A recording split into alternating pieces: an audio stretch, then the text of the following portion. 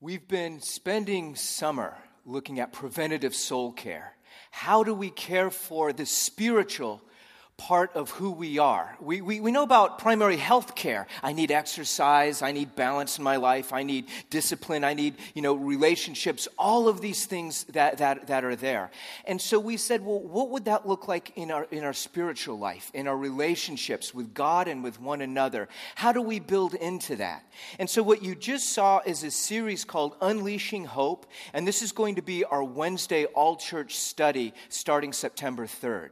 That it's an opportunity for fellowship, an opportunity to connect, but to really work out what we've been talking about is great, but how does it play out in my life? What are the anchors that are going to sustain me, and how do I make it so or make it more so in every aspect of my life? So I invite you, September 3rd, Wednesday, starting at 7, and it's just going to be an amazing time. We'll have you out of there by 9. Very doable, but in terms of just packing in connection, grace, the truth of God, and it being worked out real time in a situation where it's friends and it's safe to trust.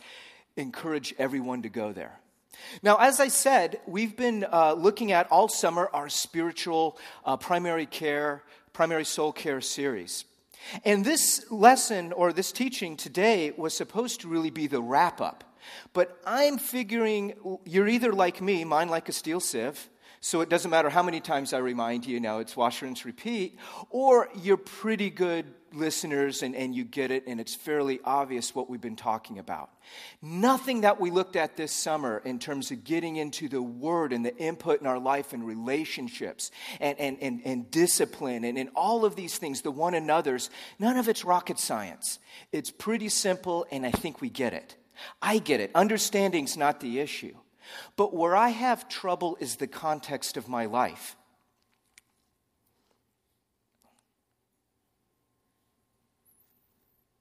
And all God's people said, turn down for what? No. Now, I switched. The kids are supposed to be in here today, and I switched the slide out from your bulletin. On your bulletin, it's just somebody in an oxygen bar at an airport, so don't worry about it. Turn down for what? This is a phrase my kids use frequently, facetiously, and it's a posture, it's an attitude. To turn up means literally you get to turn up the volume to get more rowdy.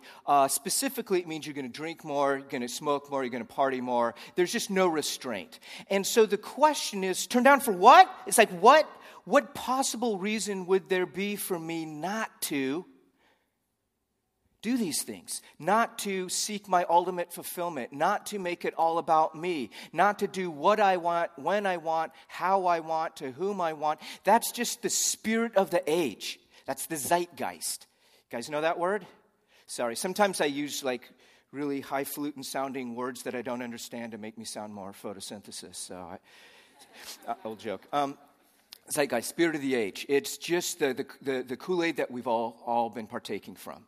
And this is the spirit of the age. It's the default setting for all of us as humans. That really it's all about us. We have difficulty seeing beyond ourselves. That's why the Hope series is so important, because when we realize there are reserves and resources and there is a God and He's intimate and He's personal and He's powerful beyond my brokenness, beyond my limitations, that changes everything. But the escape velocity of my own heart is pretty strong. It's hard for me to escape that. So rather than do a wrap-up, I want to shift the context for this entire understanding. I want to kind of recap this with the understanding that without addressing the context, we're going to default in one of two ways. We're going to take all of this teaching of, okay, this is how I can get more God. This is how I can really grow in the faith. This is how I can work through these difficulties. And with this context of it's all about me, Christians, we're going to go one of two ways. We're going to either see this as the Bible and all that's in it as a self-help kit. That it's kind of a box of tools to help me build my life the way I want to. And I'll do it on my own. Oops, I ran in a flat tire and, pull out the Word of God, and it'll help me in this one area. Now I get back on the road. And I'm sort of steering into the slide of my life. It's all about me, and the Bible can help me get there better. Big mistake. Big mistake. A form of godliness, or a form of religion denying its power.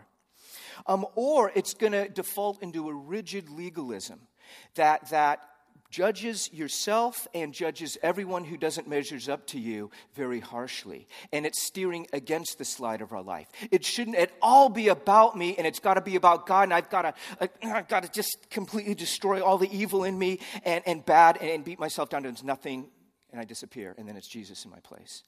And this is a wrong way to go as well. One of these is working it out on our own. The other one's just letting go of the steering wheel and saying, I don't care, God, whatever you want to do.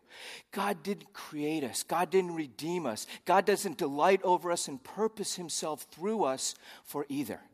Because that's letting go of what we're supposed to do. So there's this healthy balance we have where we're engaging in something much beyond us, but we need to understand the context, because if we don't, I don't know about you, but I know my own heart, and it's pretty sick, and it's going to be about me, okay? And so turn down for what is simply this. These are the reasons why we want to look beyond ourselves, why we want to appropriate all that God has for us. Very simply, our lives are so much greater than just ourselves. But we get it in our heads. I just don't live there frequently. How many people saw the movie Gravity? Apollo 13? Anything to do with weightlessness in space? Actually, gravity's 90%, at the space station, but it's in a free fall. 28,000 miles per hour, the International Space Station's falling, and so that's an orbit.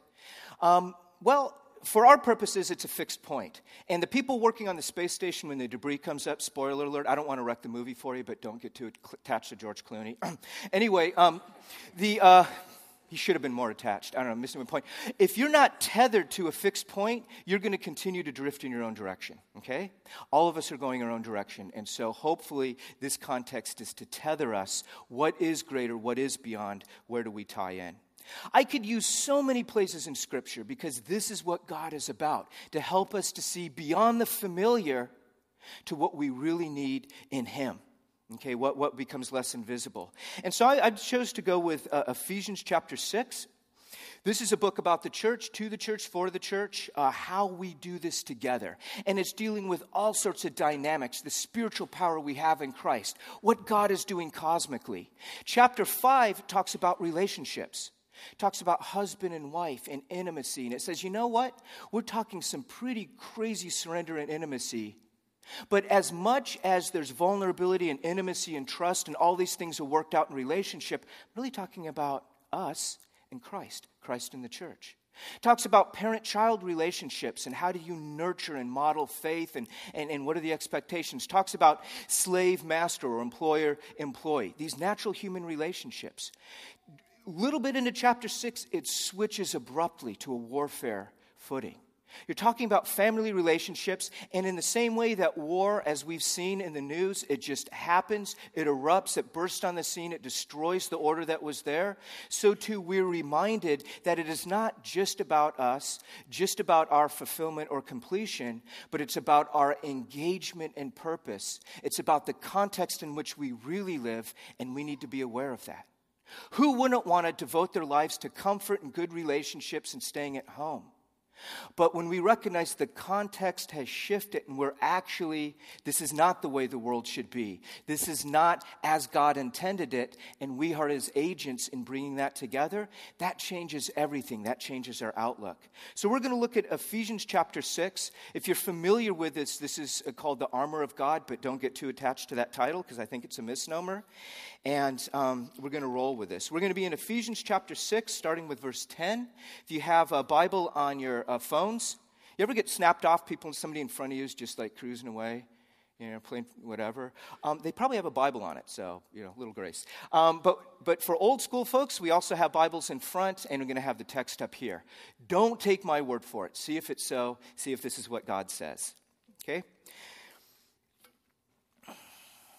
We need to be strengthened in true strength. We have so many imposters, so many quick fixes. Anybody who has an internet connection and email, you get spam all the time, right?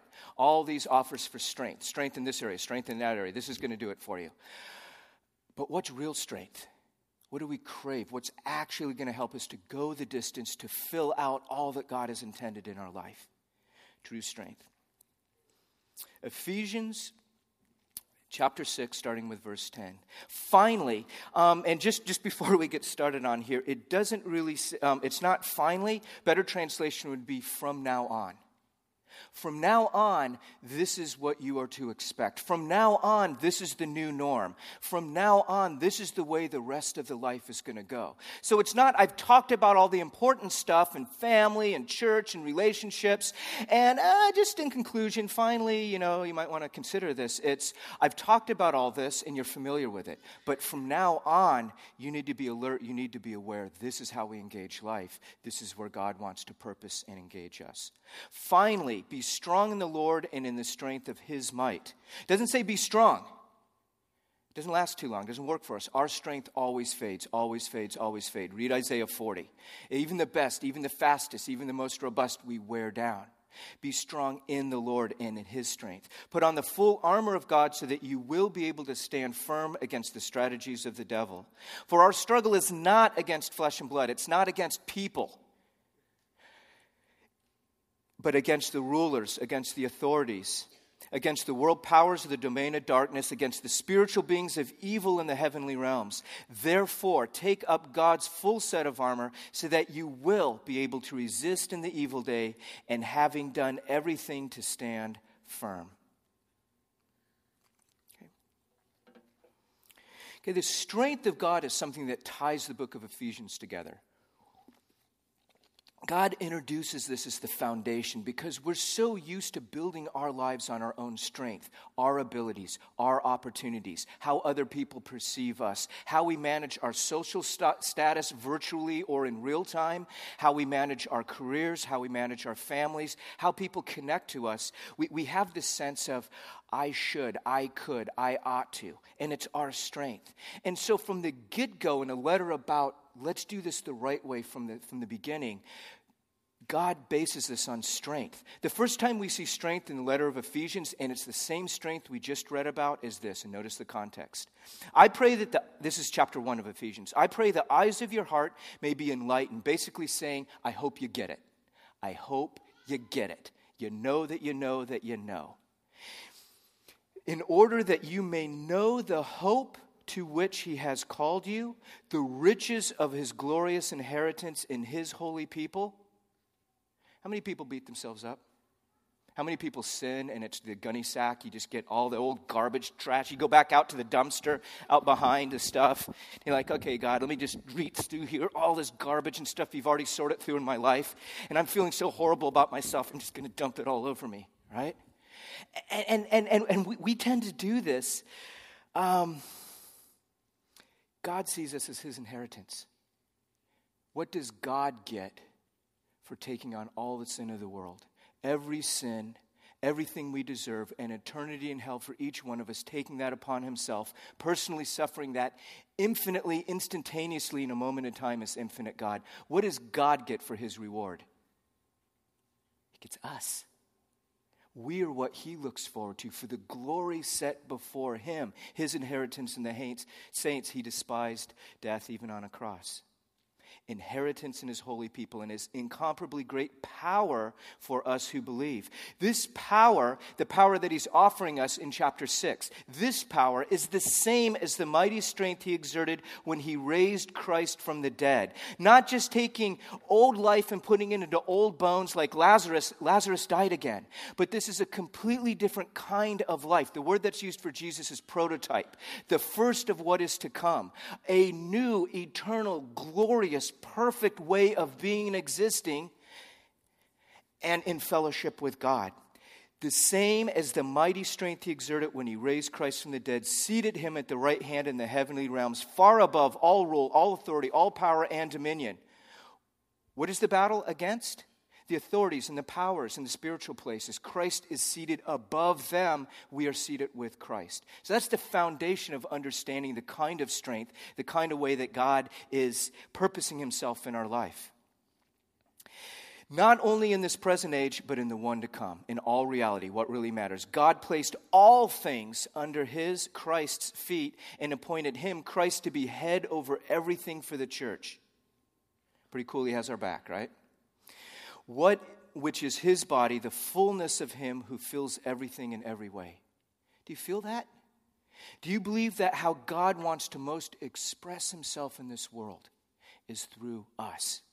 In our brokenness, in our process, in our transition, works in progress, that the strength would be seen as coming from God and not us doubling down on our efforts and trying to smell nicer and act better and conform. That really, it's in the uniqueness of our createdness we see the true power and the true strength coming through. And it's the same resurrection power that is offered to us for daily living. Okay?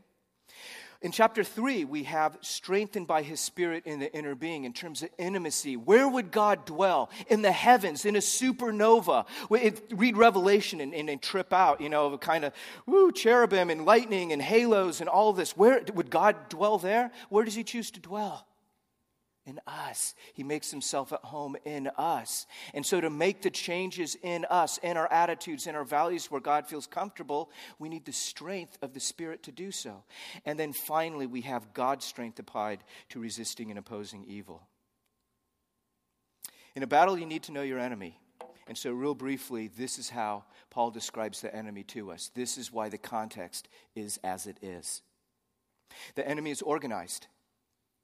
There's layers, there's authority, there's chains of command, there's purposeness, there's specificity. This area of evil is being enacted here and this one over here. It's not just an angelic being raging against the machine, but it is purposefully arrayed against us.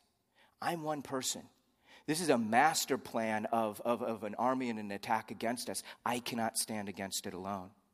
Not only is the enemy organized, the enemy is powerful. You see, in the city of Ephesus, as the gospel was going forward, lives were being changed, people turned away from the worthless things. And at that time in Ephesus, there was a huge emphasis on magical scrolls. If you could say these secret names, you had power over people. People burned 50,000 days' wages worth of scrolls. And so there's this massive turning to the Lord. And everyone was getting on the bandwagon. Jesus is wonderful. Jesus is great. People being set free. I can do this too. And so there's a story of this Jewish exorcist, Siva. And he had 7 sons. The 7 sons of Siva selling seashells by the seashore with the rubber baby buggy bumpers 5 times fast. It's not alliteration in Greek. But anyway, 7 sons of Siva.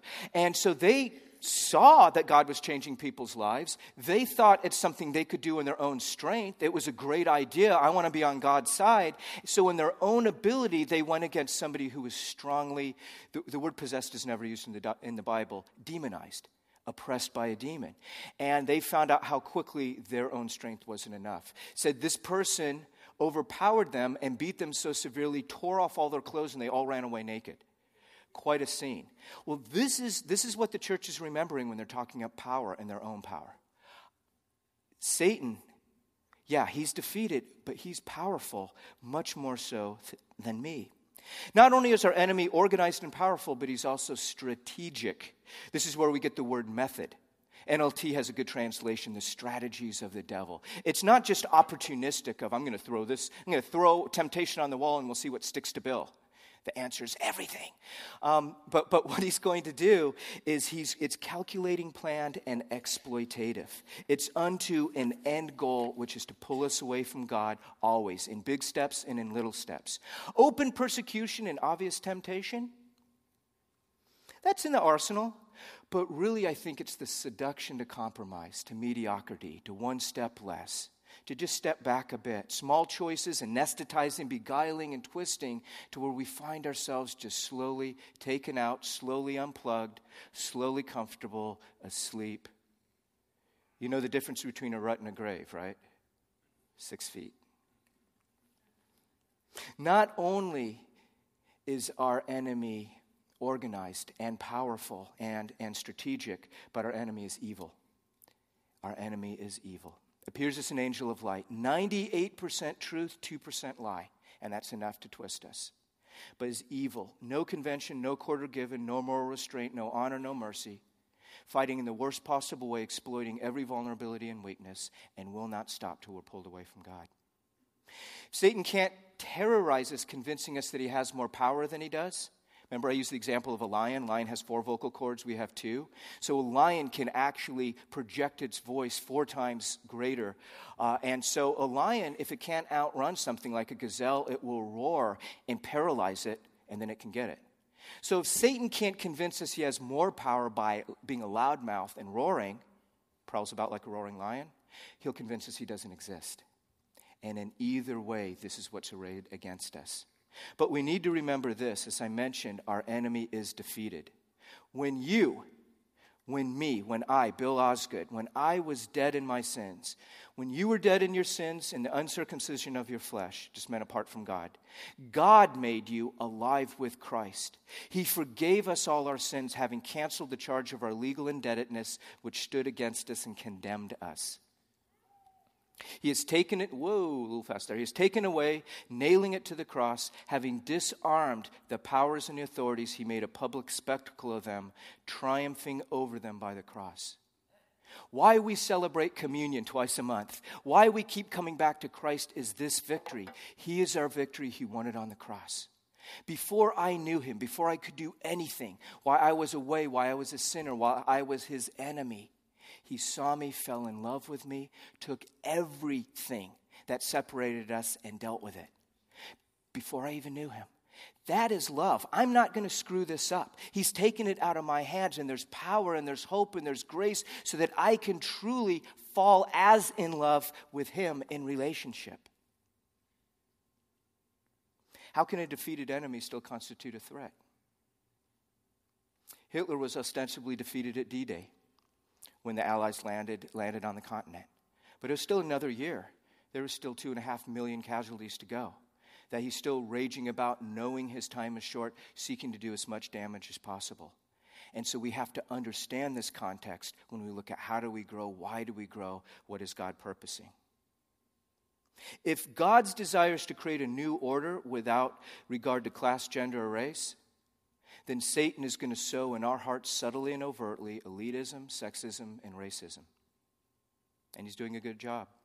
If it's God's desire to bring about true freedom to be who he made us to be, then the devil seeks to keep us in bondage through abuse, hurt, coping, shame, fear, and hiding. If it's God's desire to bring salvation to the world, then the devil is not going to waste any opportunity to mobilize the very agent tasked with its completion. And that's the church. That's you and me.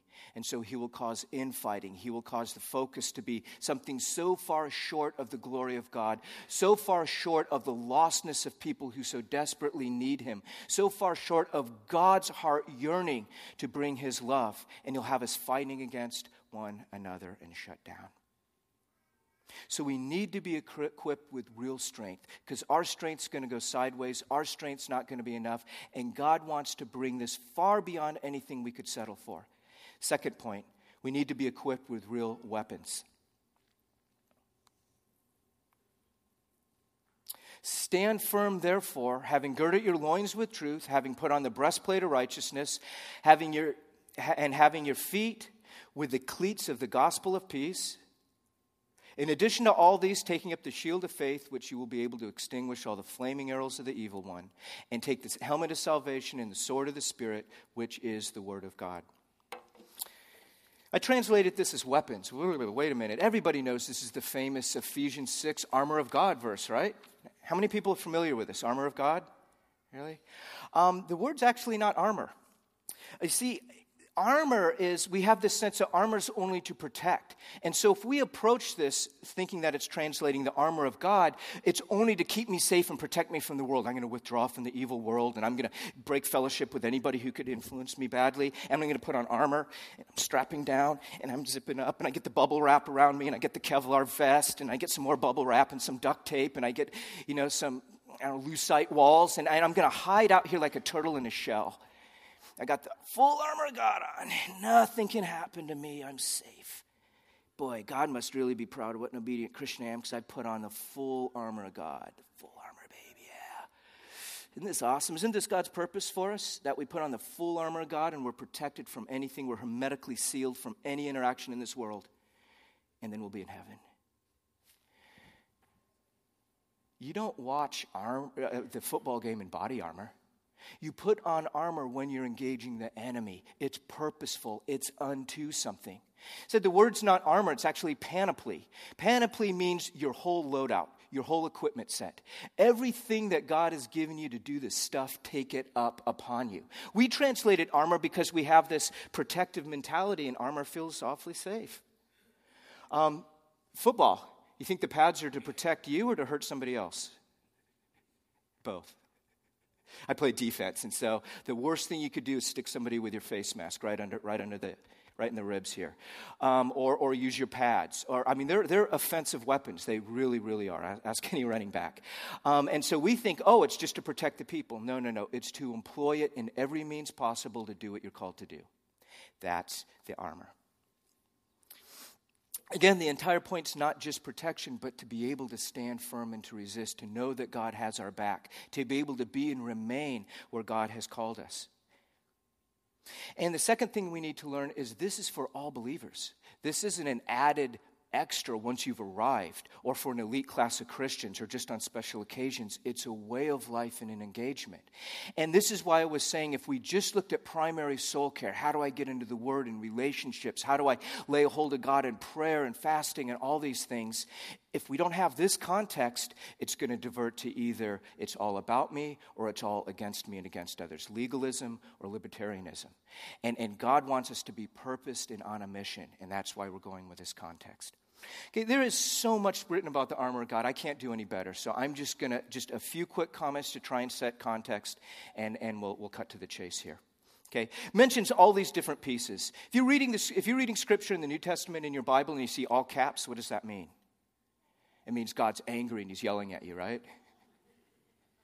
The loins of righteousness, the loins of truth, and the breastplate of righteousness. All caps rage. No, it means it's an Old Testament quote. And so Paul's saying, hey, you guys recognize this stuff and it had a place in the Old Testament. I'm going to gather it all together and we're going to rebrand it, okay? And you're going to see that it's actually not for them then, but for us now. Loins of truth or belt. This is really where the soldier hung his sword, so you don't have to carry it all the time. And it kept the sword close. It kept the person effective. And he's saying loins of truth. You know, I often used to teach this as what's the area of our life where we're most often deceived? In our sexuality, right? So loins of truth is a counterbalance. It's probably reading a little more into it than was intended. I think a better understanding of this is it's eminently practical, that the truth is eminently practical. It doesn't say loins of the truth. It doesn't have an article. It's truth. Any truth, all truth. If it's true, you need it. Get it. If you don't have it, get it any way you can. And so anything that is true corresponds to God. It is right. And the more that we have attached to us, a utility belt, if you will, the more effective we're going to be. My dad used to teach on this being a career infantry officer. And for the loins of truth, he would say it is the exact equivalent from the Roman times to more modern times with your ammo belt. Now it's your tack vests and stuff, but back in Vietnam it was an ammo belt. And he said during the loadout on boats before operations, everybody wanted ammo. People had a premium on ammo. They wanted more ammo than anything. People would go without food. They would take ammo. They'd take more ammo. They'd take ammo for their friends. They're taking mortars. They're taking rockets, grenades, everything. People could hardly walk because this is the last chance they had before going into battle, and they didn't know what they're going to need. But if they needed it and didn't have it, they're going to be in big trouble. And so they burdened themselves down with as much ammo, or in our case, as much truth. You see, if we see it as a peacetime mentality, then it's a salad bar. I'll take a little of it, broccoli, take some garbanzo beans, and we'll just kind of mix and match with what we need. But if we see this as an actual loadout for a purpose, we're going to want more truth, more truth, more truth. How do I deny? How do I get untruth out of my life? How do I focus and purpose that I can live the most real, congruent life possible? That's what I believe the loins of truth are, utility belt. Breastplate of righteousness. That means that you have to be righteous in your character and in your conduct so that nobody will be able to accuse you. Right? No. Absolutely wrong. Please don't believe that. That's a big lie right there. Okay? It's not your righteousness. It's not the breastplate of your righteousness. Because you know what that is? That's a piece of tissue paper. Spear's going right through it. Don't kid yourself. Might be cardboard, but it's not much stronger than that. The thing of, if my salvation is based on my efforts, my righteousness, my performance, I'm doomed. There's only one reference point here. It's to God's righteousness.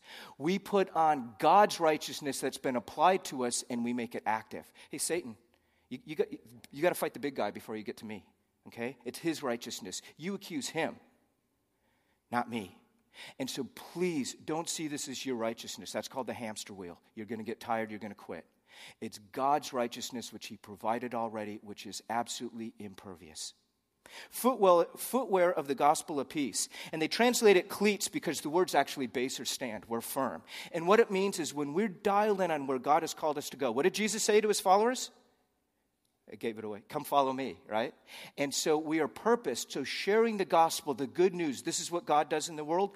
We have a foundation. We have perspective. We have stability, and we're moving forward. But here's the strange thing. We have all this wartime stuff, shields and swords and helmets and breastplates and armor and all this. And it says the footwear of the gospel of war, right? It doesn't say gospel of war. It says gospel of peace. So right in the middle of this military analogy, right in the middle of this wartime footing, it's the gospel of peace. And we need to remember that. You see, so often we militarize the church in terms of prayer and spiritual warfare, but we can easily slip into fighting this in our own strength, and we start fighting against people. God is a God of peace, and sin must be dealt with necessarily. Ask Jesus. He dealt with it, and he dealt with it necessarily. Okay, so God takes responsibility. But war is the final enemy. Death is the final enemy. And this is what God came to do. To seek and to save the lost, to destroy the works of the evil one, which brings death and loss and destruction in our life. So we do not war according to this world. We war with peace. Not to be too Tolstoy around here. We war with peace. It's an insurgency. And people are not the enemy. People are the prize. Every person who doesn't know God is captive by the evil one. Let me spell this out. ISIS is not the enemy. Do you hear me? ISIS is not the enemy. ISIS is a group of people who are enslaved to the evil one to do his bidding, to be his proxies. But they are the prize. They are on God's heart. It's his salvation. Why we were yet his enemies. Was I any more of an enemy than what they're doing? Perhaps in magnitude on this planet, not before God. People are the prize. They are people made in God's image like us, people in need of God's salvation like us, and they are in bondage just as everyone who doesn't respond to God. And so it's the gospel of peace to set free, to put the weapons down, to disarm the authorities. Talks about the shield of faith. It says, beside all of these things. And the shield of faith, it's just playing on this thing of so that you can extinguish the flaming darts of the evil one. In the ancient world, the Romans would have all their scutums, these long, goofy shields, and they'd be marching into the battle like a turtle.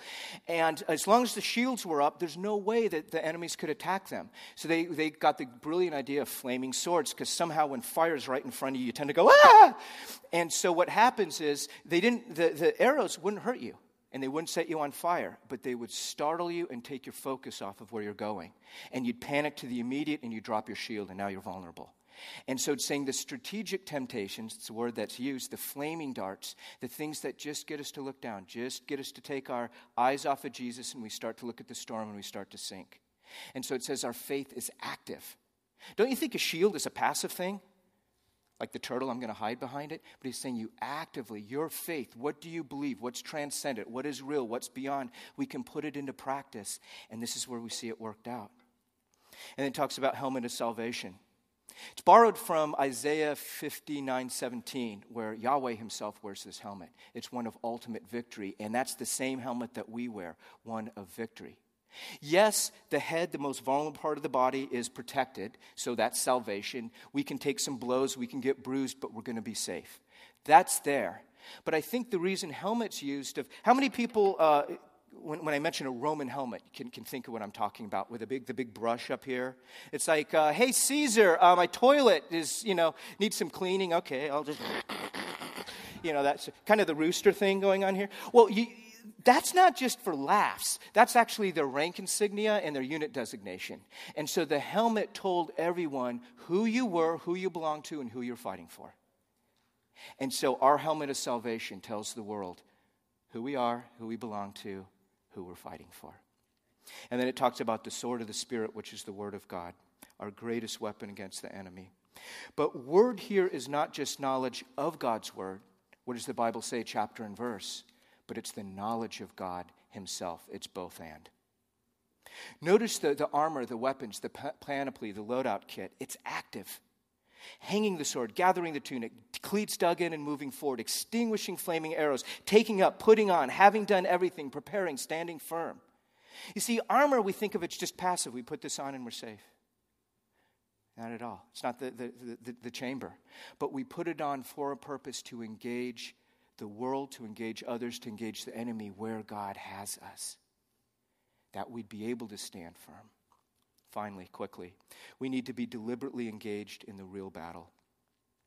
So he talks about taking up the sword of the Spirit, and then immediately goes into this. With all prayer and petition, pray at all times in the Spirit, by the Spirit, according to the Spirit. It means the same thing. And with this in view, be on the alert with all perseverance and petition for all the saints. And on my behalf, for a new shooter and some batteries, my behalf, that utterance may be given to me in the opening of my mouth to make known with boldness the mystery of the gospel. What was foremost on Paul's heart? That more people would be set free, that more people would come into the love of Christ, that God would have greater inheritance in the saints, for which I am an ambassador in chains. You see, Paul was writing this letter from prison because he dared to strap on the armor and to go into battle and to stand firm and not back down and resist in the simple ways and in the big ways. We read about some big ways in Acts, but I believe it was all the ways he interacted with people. That's what got him in trouble here. For which I am an ambassador in chains, that in it I may speak boldly as I ought to speak. Even in prison, even with freedom stripped away, that I'd still be effective. I'd still be on point with what God has. See, the command to pray is a description of using the sword of the Spirit. It talks about taking up the sword, which is the Word of God, the truth, and it talks about praying at all time in the Spirit. And this is exactly what Paul is doing in prison, saying, if you get nothing else, understand this dynamic. Mentioned this before, super briefly before we close. You guys know what a form letter is, right? Anyone, business school? No? Let's say Christmas letter. You guys send out Christmas letters? That's where you have basically the same letter and you just personalize the front and back of it. Dear Aunt Margie, blah, blah, blah, blah. Dear Fred, blah, blah, blah, blah. You personalize it. Or we would say copy-paste. Paul copy-pasted here. I mean, come on. Papyrus is hard to come by. So he wrote to the Colossians and he wrote to the Ephesians, and about 60% of the letters identical because he's saying these are the main things you need to get. These are the main things you're wrestling with in Asia Minor. And so I'm going to say the same thing. This is the kicker though. In Colossians chapter 3, he gives this whole list of put on these things, put off these things. 3 coordinate phrases, talks about relationships, talks about husbands and wives and parents and children and slaves and masters, singing to one another with songs and hymns and spiritual songs. And then in 3:16, it says this one thing. This is the core. This is how you do it. What we just built upon, moving from Ephesians chapter 5, it's the same thing. Put these things on, put these things off. 3 coordinate phrases, husbands, wives, children, parents, slaves, masters, singing one another, psalms, hymns, spiritual songs. Identical, except in 5:18, it says this: do not be drunk with wine, but be filled with the Holy Spirit. In the same way that alcohol would slowly work on you, starts with your judgment, starts with other things. It goes through you. Rather than that, be under the influence of the Holy Spirit, that the Holy Spirit is affecting your judgment and your speech and everything, your desires and everything else. And so it talks about this intimate, personal knowing God through the Holy Spirit in Ephesians. In the exact same place, the core of the Christian life, it says, let the word of Christ richly dwell within you. That's Colossians 3:16. And so Paul is saying that all of these things, the one another's and the singing to one another and the relationships and the put off and the put on and all these things are identical. But where it ties together, to the Colossian church you could say, let the word of Christ richly dwell within you. To the Ephesian church you could say, be filled with the Holy Spirit. You see, often we go to one or two extremes. You know, are we Pentecostal? Are we Baptist? Are we mainline? Are we, and so it's a sense of, well, I'm more charismatic and it's a relation with the Spirit. No. I'm more, truth and doctrine and Scripture and all of this. We forget the person who is Bible doctrine, that's the word of Christ richly dwelling within you. And if it goes beyond facts, it's relational. And the person who is filled with the Holy Spirit and taking God's truth upon him, God is writing his word in our hearts. And so rather than compartmentalize and say, this is the way to do it, and this works and this, he's saying, however you do it, do it. However you get it, get it. However it's meaningful to you, how God wired you, the church you grew up in, how he's attached your relationships to you, what works for you, please, for the love of God, do it. And it's this enormous and wonderful encouragement, both and. You see, we can only know a person, but not facts about him. It's called an internet chat room, right? I mean, chances are you're talking to a 13-year-old girl or an FBI agent. Yeah. I mean, you don't know whether these facts are true, but you know the person. Or you can know facts about somebody but not know them. It's called fandom, right? That's why people are so upset. They meet their hero in person. That person's a jerk because they projected all this stuff. They knew facts about their life. They didn't know them. And so by the Word of God, about God, the Spirit of God, who He is, together, this is the full, robust relationship. Everything we've been talking about in this series is unto this, that we would grow more, want more, be more established, that we would not settle for less, that we, seeing God, seeing Him more fully, more gracious, more powerful, more inclined toward us, even as we see more ugliness, it's we can't go back. This is where we would want to be. That's why we're doing the Hope series. That's why we've been talking about it this summer. And this is why I really hope to set the context. The context is just not how can I be better, but how can I be more on point where God is? Because if I'm where He is, I'm going to have the fullness of that experience, the fullness of the power available real time and dialed into all that God has for us. September 3rd, encourage you. We have signups, Hope series, good practical follow-up. How do we work this in our life? How do we hold on to God in the midst of everything else where He's more compelling, more worthy, more gracious, and more loving than we've ever known Him? Let's pray. I thank you, Father, for your mercy and for your grace. I thank you that you know our frame, that we're but dust. We fall down over and over again, and you are there to pick us up one more time. You are there to dust us off. You are there to speak your words of truth and affirmation and freedom and healing. That in knowing you and becoming more whole, we can make others known naturally, Lord, in setting the captives free. We thank you for your purpose. We thank you for your grace. We thank you for the people you put around us with whom we get to soldier together and to work this out. And we recognize all of this is necessary for us, for where you want to bring us, and for your glory and delight. In Christ's name.